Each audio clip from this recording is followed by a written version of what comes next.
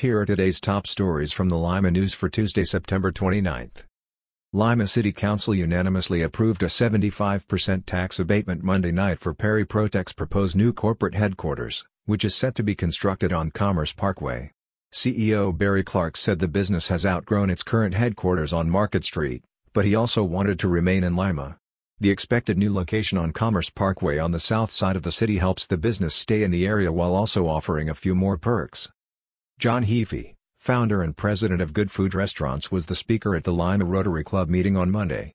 Heafy is working expanding his Beer Barrel Pizza brand to Lima's east side as well at Fort Wayne, Indiana. Today's podcast is sponsored by Fat Jack's Pizza.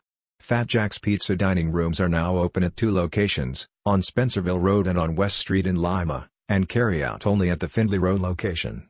Their combination subs are back, for only $5.75. Fat Jack's, celebrating 45 years as Limaland's favorite pizza. The opening statements in the trial of Eric Wilson promised something rarely heard in Allen County courtrooms, an examination of Lima's alleged gangs. Wilson, 25, is currently being charged with 8 felony charges related to a June 2019 incident when bullets were sprayed across an area near the corner of Cole and Brower Roads. A Lima man who once faced charges as a major drug offender was sentenced Monday to 10 years in prison. Michael Johnson likely was saved from an even longer stint behind bars thanks to heartfelt testimony from his family that their loved one is now drug-free and since his arrest has become a positive influence within his community. Learn more about these stories and more in the Lima News and online at limaohio.com.